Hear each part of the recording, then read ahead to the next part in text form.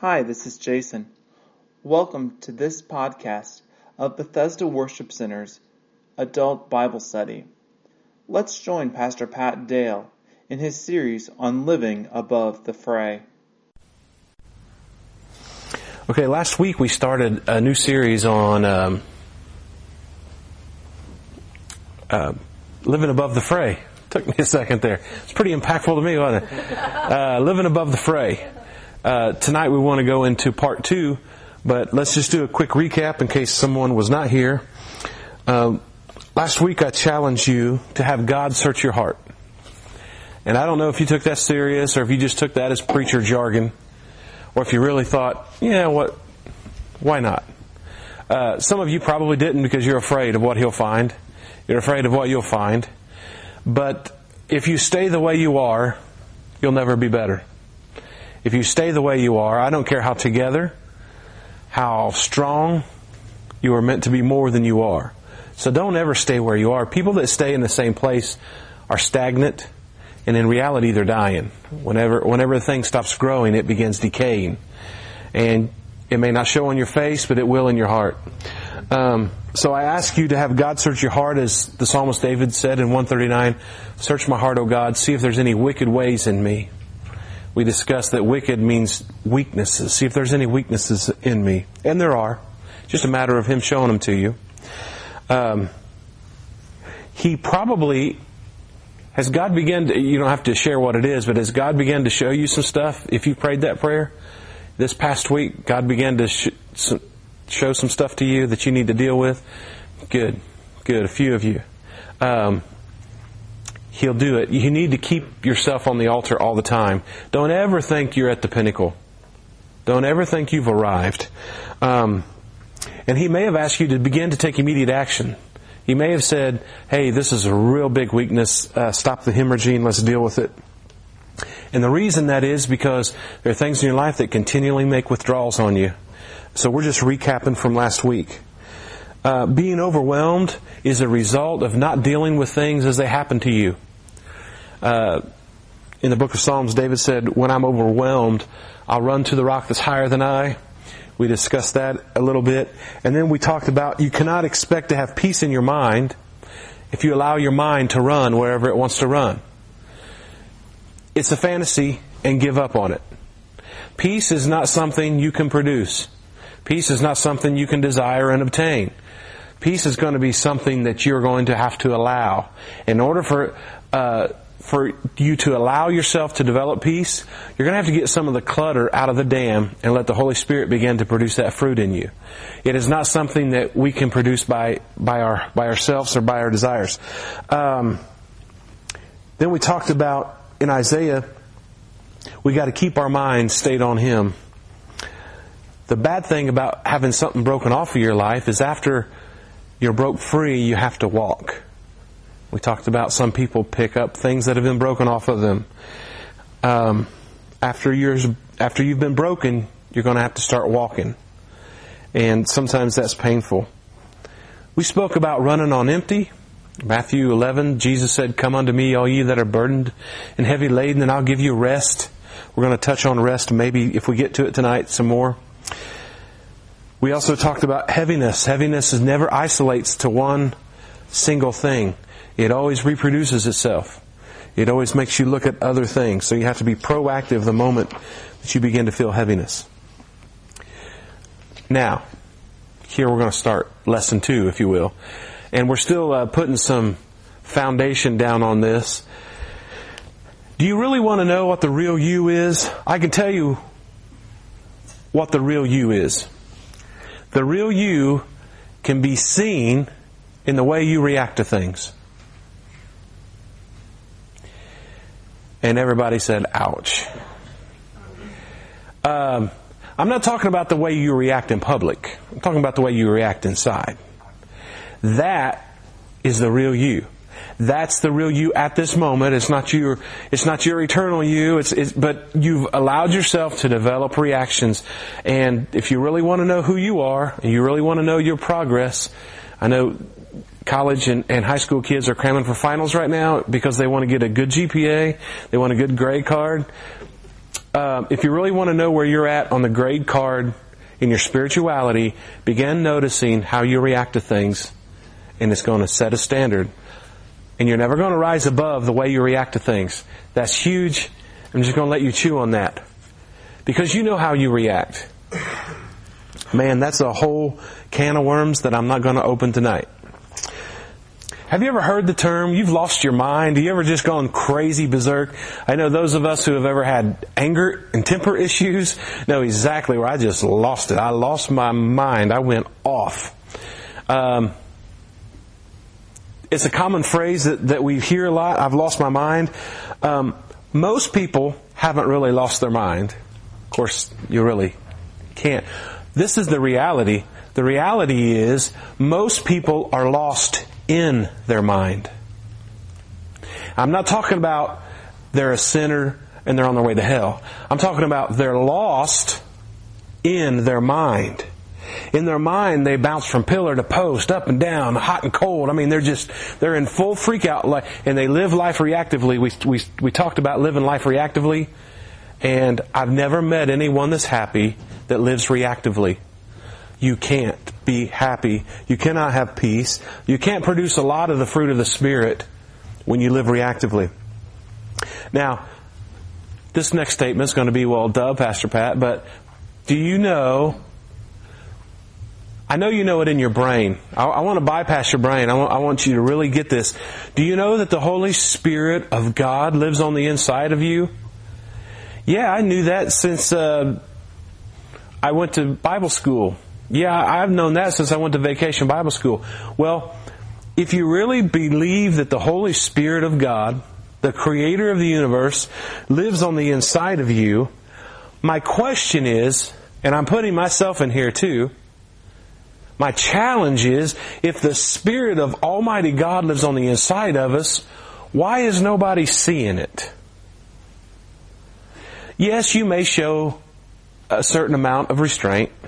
Yes, you may not be a flat-out crazy person, but if the Spirit of God lives on the inside of you, why aren't we affecting Richmond more? Why aren't we affecting Wayne County more? If the all-powerful God lives on the inside of us, it's going to make a difference. And the problem is, He lives on the inside of us. For most of us, it's in theory.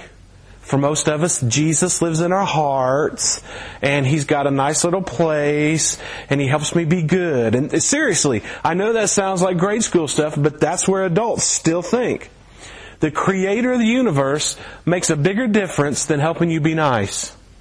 And what I don't understand is we have this inside of us, but yet it's not manifest. And if it is, it's very little. It's the same can be said of a homeless man that lives under a bridge. He's broke, he stinks, he goes to the restroom outside, he goes through dumpsters to get food, and the whole time he has a bank account with millions of dollars in it. The difference is he's never realized that, because the moment that he would realize that, it would manifest. It would make a change in his life. And it's very scary to me, because I think that if we realized what was inside of us. You see, the Holy Spirit is not to make you just do right and not do wrong. The Holy Spirit is to do awesome works on us, and yet we talk about it in theories. We talk about it in theology. We talk about it in Bible study, but we're not really making any difference. So if you have your Bibles, let's go to Psalms chapter 56. Of all the authors in the Bible, I've changed. James used to be my favorite, but now I think I'm switching. I think David has got my full attention. And the cool thing about David is because he went from a shepherd boy to a king and had lots of spots of hell in between. He is an awesome story, from nothingness to the king of Israel. But then he's lost so much. He was anointed, but there's such an awesome story in David. So I can really connect with David. Psalms chapter 56. Let's read the first 4 verses. Psalms 56, 1 through 4. Let me set this up for you. This is a recording of David after he's been captured by the Philistines. It wasn't always great for David. God warned him about kind of things, and sometimes things were great for David, and sometimes they got overtaken. Psalms chapter 56, be merciful to me, O God, for man would swallow me up. Fighting all day, he oppresses me. My enemies would hound me all day, for there are many who fight against me, O Most High God. Whenever I am afraid, I will trust you. In God, I will praise His word. In God I have put my trust. I will not fear. What can flesh do to me? I want you to take a moment. I want you to think about the biggest headaches in your life come from other people. The biggest struggles in your life, when you think, I'm having a problem, generally this person's mind picture pops into your mind. And so when you read this, I want you to understand that there's going to be times in your life when you're going to feel like you've been captured. David is a prisoner of war at this moment when he's writing these words.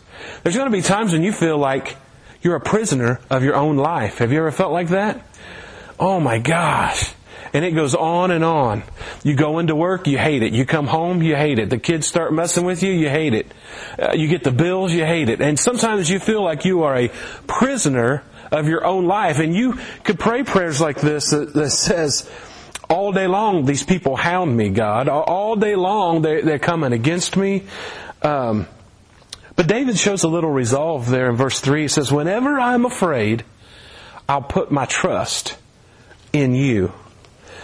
I'm going to give you 3 scenarios, and I want you to visualize them in your mind. Are you good at visualizing things? I'm a visual guy, so maybe you're not. Maybe you're a word person, but I'm going to give you 3 scenarios. I want you to envision them, which you will anyways. I don't know if you knew that or not.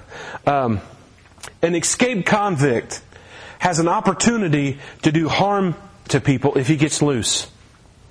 So when the police locate him in a house, they call in the SWAT team. The SWAT team shows up very quickly and they surround that house. And by surrounding the house, it does 2 things. It keeps him from escaping. But more importantly, it keeps the threat in a secured location. Are you picturing that? Let me give you another scenario. If you've ever worked in a factory that uses a lot of chemicals in their process, which I did, in fact, most manufacturers have some kind of chemicals somewhere.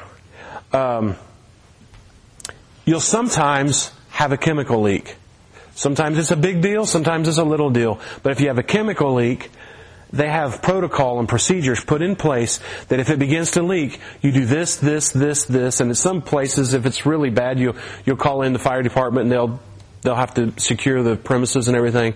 But the first thing that you do during a chemical spill is you get these, what they call, soakers. And what they are is they're like big, long rolls of absorbent. They're like big towels, but they're super absorbent. And what you do is you surround that machine with these things because as that chemical begins to spill out on the floor, you want to keep it isolated into this one place because otherwise it'll begin to affect other machines and it'll start shorting out electric and it can be a real mess, especially when certain chemicals hit other chemicals. So what you do is you surround the spill to contain the damage. Here's the third one. You've seen a forest fire on TV. Now, we're not from California, but you guys know the past few summers have been crazy for California forest fires. And this fire is burning thousands of acres. In fact, it's coming upon a town where it's going to begin to eat up people's homes. They call the fire department in. The fire department, what they can do, and it's very wise of them to do, is what they call burning breaks. And what that is they'll burn a designated strip of land and burn everything off of it till it's black. And they'll go around each side of the fire and do that. And the reason is because as the wind pushes that fire, it just starts consuming vegetation, consuming everything that's in its path. When it gets to the burn place, when it gets to the burn strip, there's no more food, if you will, for that fire to grab onto. And at that point, they have that fire isolated by doing burn strips around it. So, I think you may begin to put together what I'm trying to get. What all these examples have in common, I want to introduce you to a concept that has really changed my life. And the concept is this: containment. Containment. Let me tell you what containment is. Those of you probably know, but let me give you an example. According to the dictionary, it says restricting the territorial growth or an ideological influence. We're going to have a containment. Those of you who played football, I played safety. Or if you're a linebacker, you have containment. You've got to keep everybody to this side, otherwise they're going to break and run for a touchdown. Containment means I'm going to keep you in a specific territory. Containment will change your life. I'm telling you. In 1950 to 1953, there was a war in Korea. Northern Korea decided to become communist, and the southern one wanted to be capitalist, and it got Russia and it got America involved. And what they did is they established this thing called the 38th parallel. And the 38th parallel north was communist, and the 38th parallel south were private industry. You're allowed to have your own business and make your own money, and so of course we're fighting for the South, and Russia and them are fighting for the North, and it's a mess. The Korean War.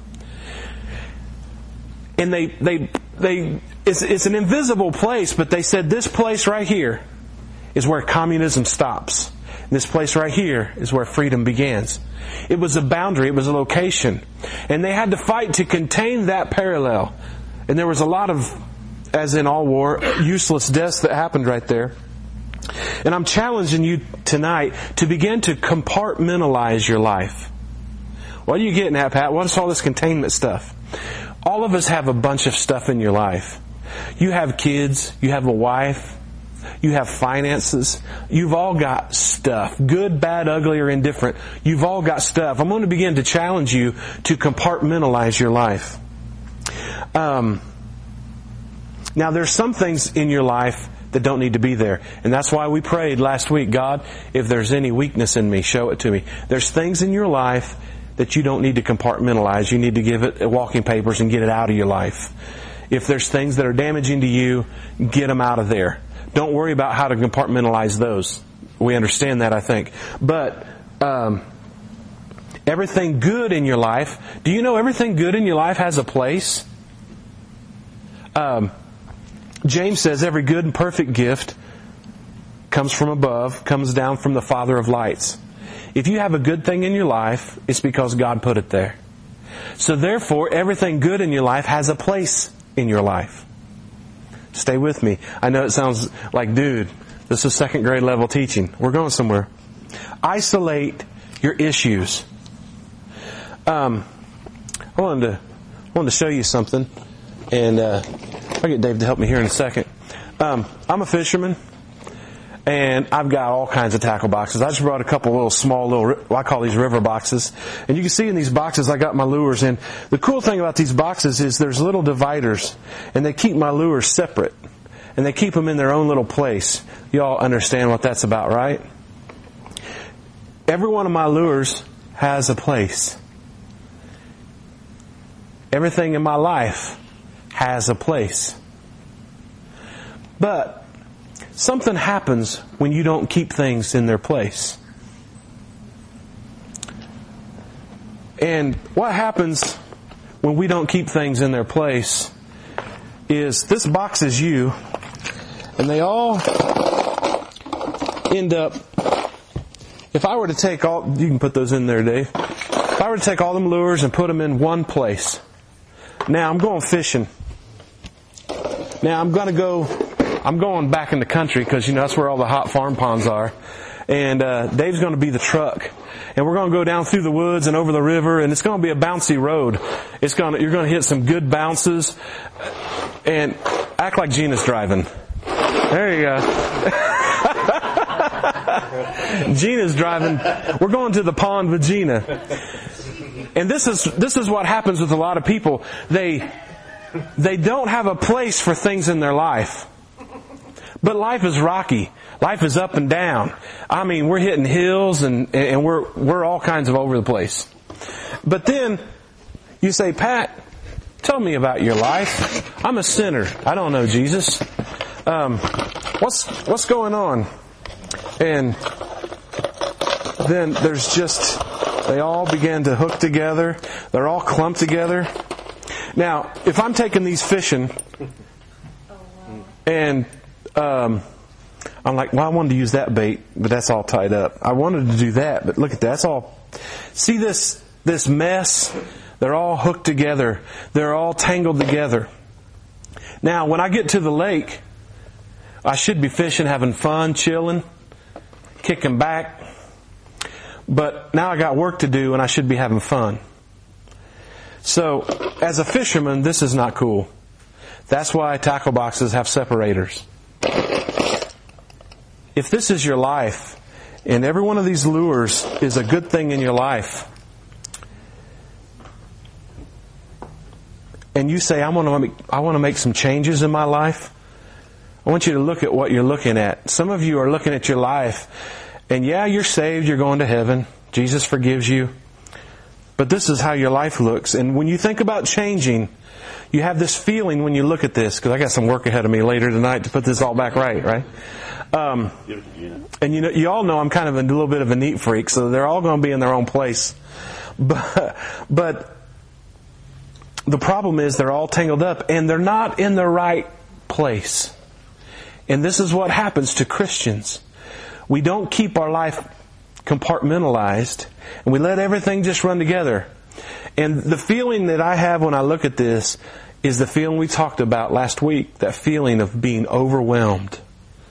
Yeah, I know I need to make changes. Yeah, I know I need to get this thing right, but look at this, man. It is a mess. It's going to take me forever just to get to that one thing. And then it's going to take me forever to get to that one thing because I just live life reactively. This is what your life looks like. Everything in your life has a place. And when you don't keep things in their place, they get tangled. You remember we talked about the spirit of heaviness last week? The spirit of heaviness will never just attach itself to one lure, to one area in your life. It'll always say, now look at this one. You're messed up here too. Look at your finances. You can't hardly stand your wife. You know how those kids make you feel. And you begin to get really overwhelmed. And you really begin to go into freak out mode because you've lost containment. I want you to realize that struggles are going to happen. We're talking about living above the fray. There's going to be things in your life when your marriage is going to hit some valleys. I'm going to challenge you, keep your marriage in your marriage compartment. What about this? You all know the example. If you were raised in a normal type family, in real life you realize that issues begin to run together. When you start feeling the heat financially, you start getting mouthy with each other because the tension in the house is up, right? There are enemies to containment, though. There's things that don't want you to keep things separated. Let me list just a couple of these enemies of containment. Worry. Worry does not want you to worry just about one thing. Worry wants you to look at the big picture and get overwhelmed. Another enemy of containment is blame. Blame is huge in your life. I don't know how much you blame. There's a psychological term called misplacement. And what it is to take something that's going wrong in your life and to shift it onto someone else. Keep walking away here. I better get back over here. Misplaced anger is called displacement. And what displacement means is to move something out of its proper place. I'll give you an example. If I have a bad day at work and I go home, I kick that door open, I'm like, this place is always a mess because I'm still stewing about what happened at work. And why don't that kid ever pick up? Why don't you ever have dinner ready? And I walk in the place because I didn't leave work in its place. I brought it home. And all of a sudden, what should have affected me at work now is in my family time. And it should have its own oasis. It should have its own parameters. It should have its own boundaries. But we bring work home, and all of a sudden, the kind of work day you had begins to affect your children, and you begin to see people tiptoeing out of the room. Oh, Mama's mad tonight. Don't get in Mama's way tonight. You're slamming doors, you're throwing things down, and all of a sudden, because you don't know how to contain things, it's bleeding over. And I'm telling you, you guys know, I've told you this, the first 5 minutes you walk in the house sets the tone for the whole evening. And I've been guilty of blowing that up, man. I've been guilty of wanting to beat people when I walk in the door. And then wonder why, after I'm cooled off, why is everybody else so grumpy? Guys are good at that. I'm hearing some amens up here. I don't know. You guys know the feeling. If your boss gives you a couple of projects to do today, you work through it. You're good at it. When he gives you a stack of projects that have to be done and the deadline's unbelievable, you have a feeling that hits you. You have this feeling of overwhelming because there's too many things. You have to be too many places at one time. You have to contact too many customers. You have to do this, you have to do this, you have to do this, and it's more than you can handle. And that feeling of overwhelming takes over. I also want you to start, when we're talking about keeping things in their proper place. If you're having trouble with a wife, your kids need to be, as well as possible, left out of it. Now, they're going to pick up on some negative energy. I mean, they're not dumb as you think they are. If you have trouble at work, leave it there. Don't go into work and become the biggest jerk in your department because you can't handle your kids. You've got to compartmentalize. And this is very important because when fear and anxiety hits you, it never stays on the thing that triggers it. We're going to talk about triggers later. It always jumps to the next category, and everything begins to bleed together. You lose containment. Start watching your I am statements. I think Angela mentioned this in the past couple of weeks when she had the microphone. Be very careful about your I am statements. I want you to start detecting them. Quit referring to your problems as your life. There's a considerable difference in saying, my life has some problems, I'm fighting some battles in my life right now, I've been battling worry, I've been battling anger, than to say, I am worried, or my anger got the best of me. You see what you're doing there? You may say, well, that's just semantics, that's just terminology, but it's not. First off, you've allowed your problem to define you. When you say, I am mad, that's ridiculous, because I can say I'm mad, but in reality I'm Pat. I can say I'm worried, but in reality I'm Pat. And what happens is I'm allowing my feeling to define me. Be very careful about your I am statements. And the easiest thing for you to identify with is either a form of weakness or an emotion. We are so easily identifiable with those things. We begin to say we are what we feel, or we are where we fail.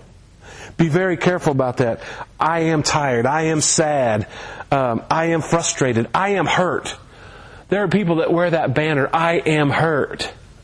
And they've wrapped their identity up in it. Can you imagine how ridiculous it would be if I say, I am so car right now?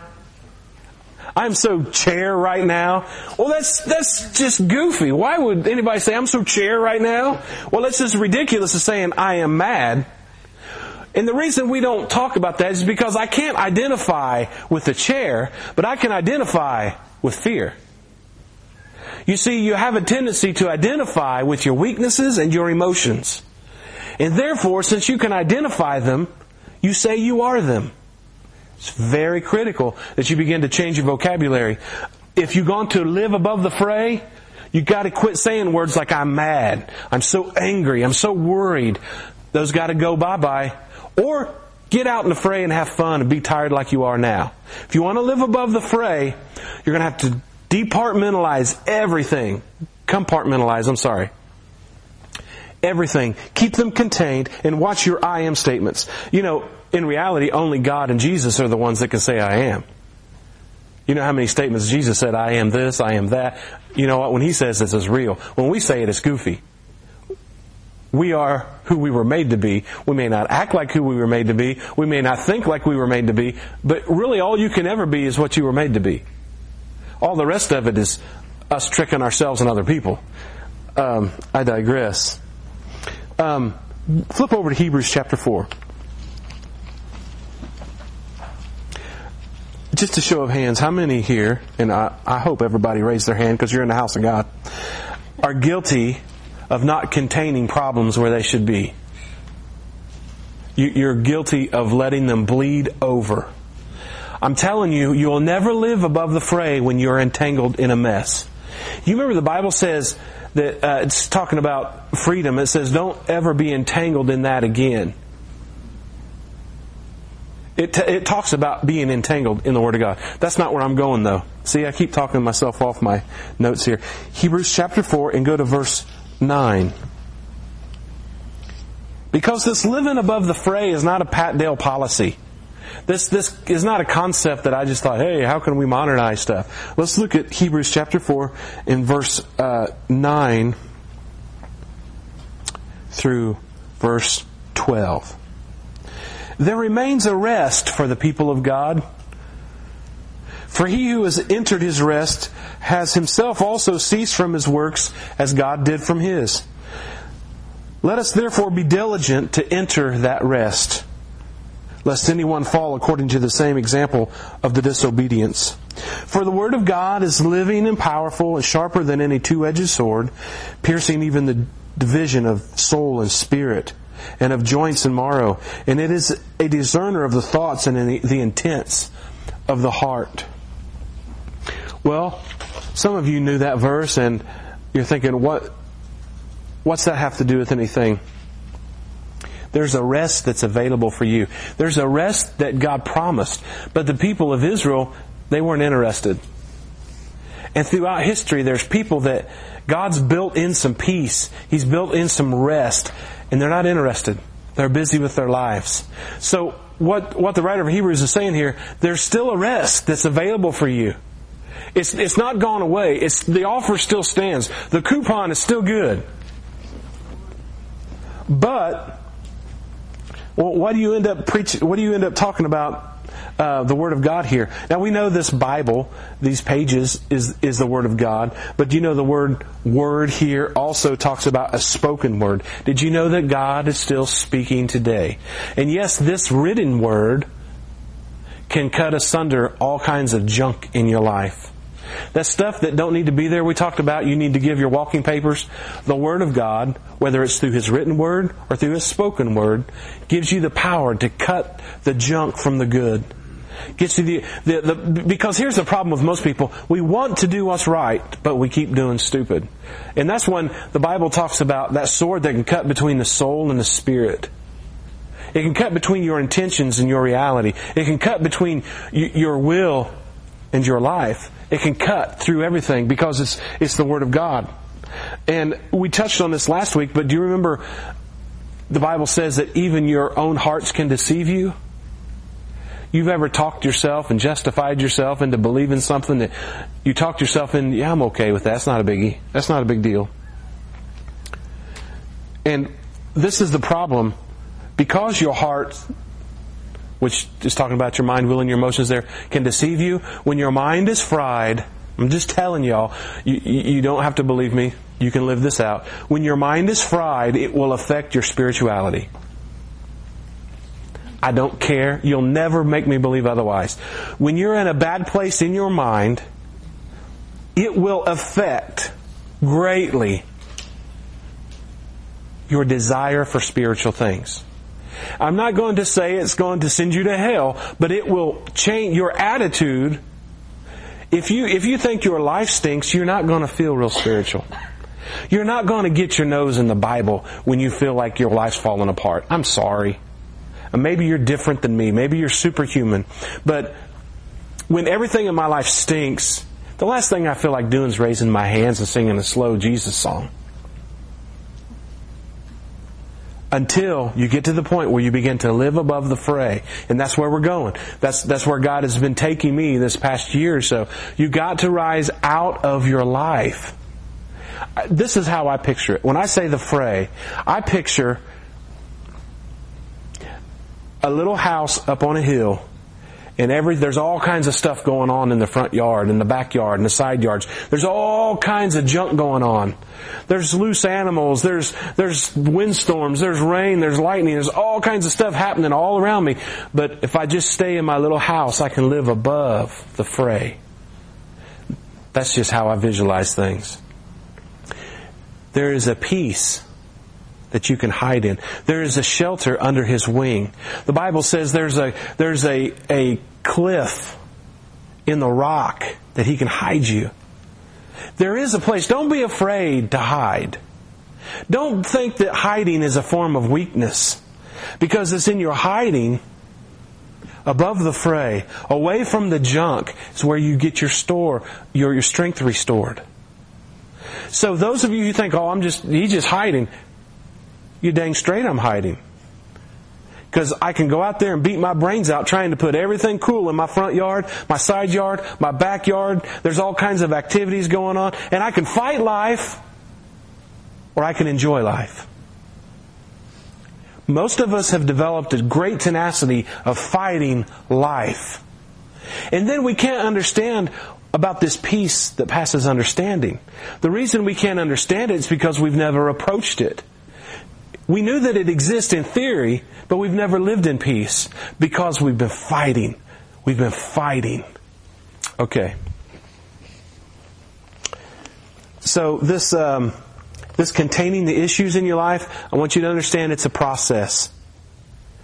Verse 11 there that we just read says, labor to enter into rest. And what that means is make an effort to enter into peace and tranquility. If you want to break down the Greek, it means make an effort to enter into peace and tranquility. That's why I always tell you, where you are is not okay. Make an effort to enter into peace and tranquility. We talked about running on empty. You ain't got nothing to give nobody when you're jacked up. You don't have an encouraging word when you're empty. It's hard to keep yourself going sometimes. So we've got to make an effort. And there's Christians all over the world that are not even making an effort at a peaceful life because they've become accustomed to their life. They're used to that empty feeling. They're used to that being tired. They're used to dragging their rear end to church, doing the minimalist thing they can do, and all they care about is getting through this life. When Jesus said, I've come you might have life and have it more abundant. And I don't know, maybe one hand of people that are living a fulfilled life. The rest of us are survivors. We're trying to muddle through. We're trying to get through. And I'm going to tell you, you ain't going to affect your world when you're your little Christian robot. And you come here for an hour and a half, an hour there, an hour here, and think you're going to change the world. Sorry, baby, you're not going to happen. You've been given 168 hours a week, and 2 of them will help you, they will encourage you, but they may not change you the way you want to be changed. Pastor Harris can bring the most anointed sermons. We can have the greatest Bible studies, but then that leaves another 164 hours for you to live. And when you're not living with a peaceful mind, you're not going to be doing a whole lot for Jesus. All right. See, I keep walking away, and then I start getting on your bench, and I don't mean to do that. But we must isolate, we must wrangle. We've got to place boundaries around your problem.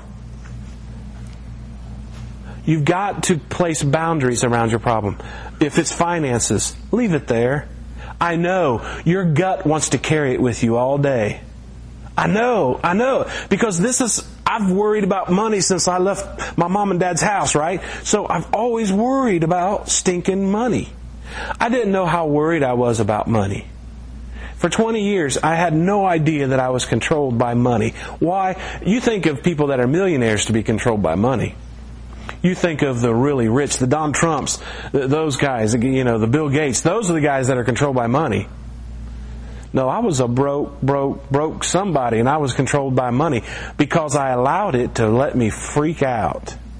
And if I had a low month with low hours, and I had more bills than I had money, well, this feeling in the pit of my stomach is how I should feel. We think that your concern and worry is the same thing. It's not.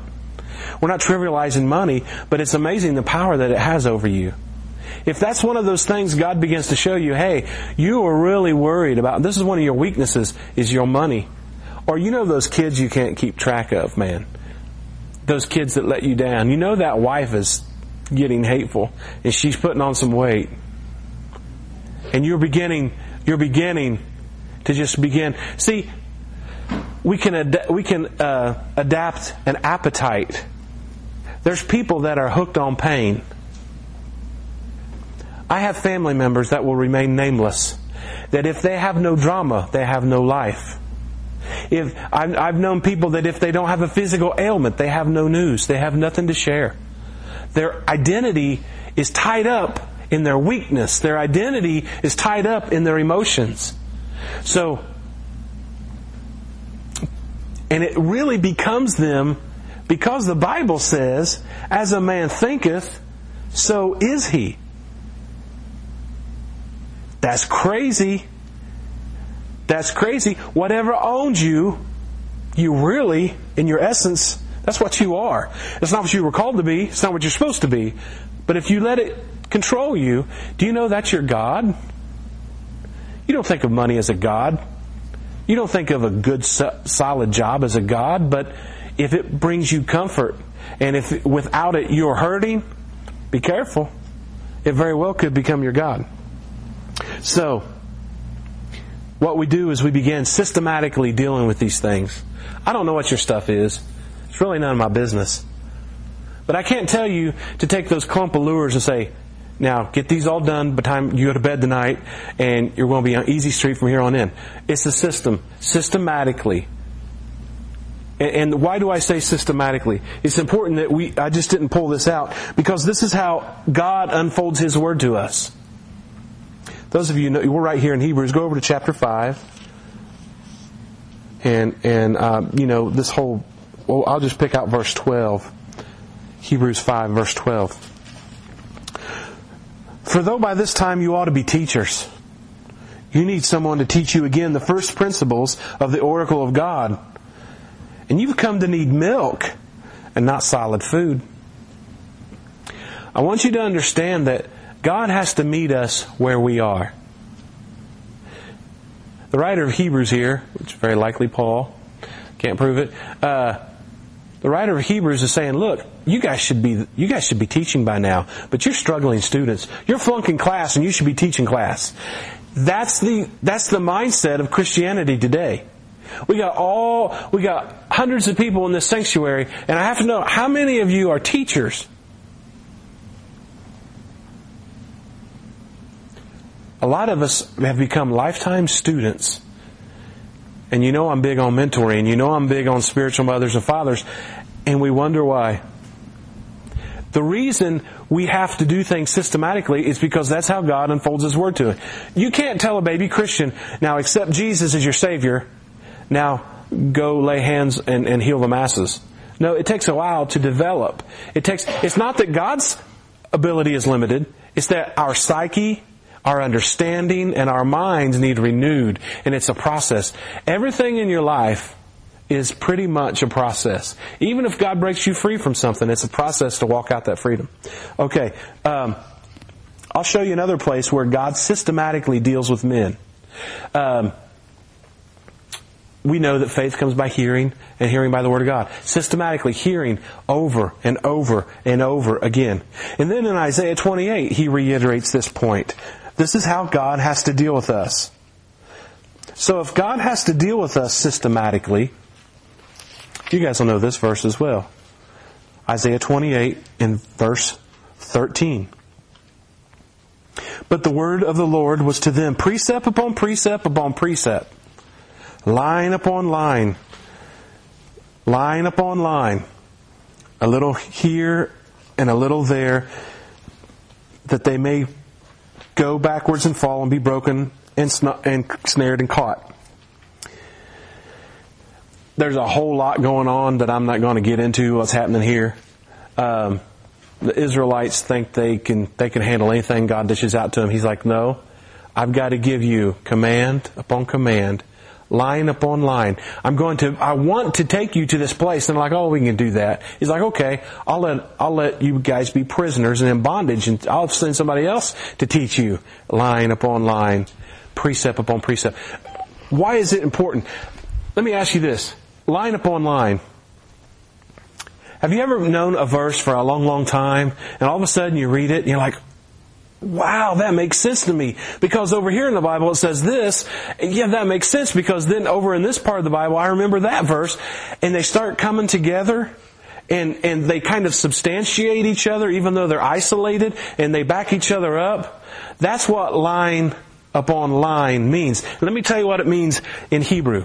Y'all stay with me for 1 second. I'm not a piano player, but I'm going to walk up here real quick. Line upon line. First time you read a Bible verse, you'll hear that. I got that note. I got it. I heard it. And then the next month, you read that verse, and it kind of reminds you, and it has some of the same attributes as the other verse. And then before you know it, you found all kinds of places. And the single notes come together and make a chord. That is the idea of line upon line upon line. When things come together as a musical chord, they're separate notes, but together they make more impact in your life. If I got up there and played Twinkle, Twinkle, Little Star one note at a time, you say, oh, that's a cute little song. But if Liberace got up there and just tore up all these fancy, you'd be like, wow. That's the illumination of the Word of God, line upon line. And you're not going to get it the first time you see it a lot of times. And it's not God's fault. It's just us and our brains and the way we work. But line upon line is really cool because the Word, the reason I took you to those verses is to show you that's how we receive stuff. A little at a time, a little at a time. Because otherwise our brains will just check out. We just get fried, information overload. You lost me, I'm disconnected, I'm disengaged, I don't understand. But God will start revealing His Word to you, and He'll start speaking words to you. That's why you can begin to divide your want-tos in your life. Because that Word is so strong and powerful, it can cut the junk in your life. All right. So, do share about isolating things and keeping things together. I want to open it up at this point because I got some deep waters I want to go into next there too, and I don't want to do it an injustice by hurrying it up in 5 minutes. So we'll stop there for part 2. Thanks for listening to this podcast from Bethesda Worship Center. For more information on BWC, check us out on the web at BethesdaWorshipCenter.com. You might also choose to join us, either for Sunday service or Wednesday evening Bible study.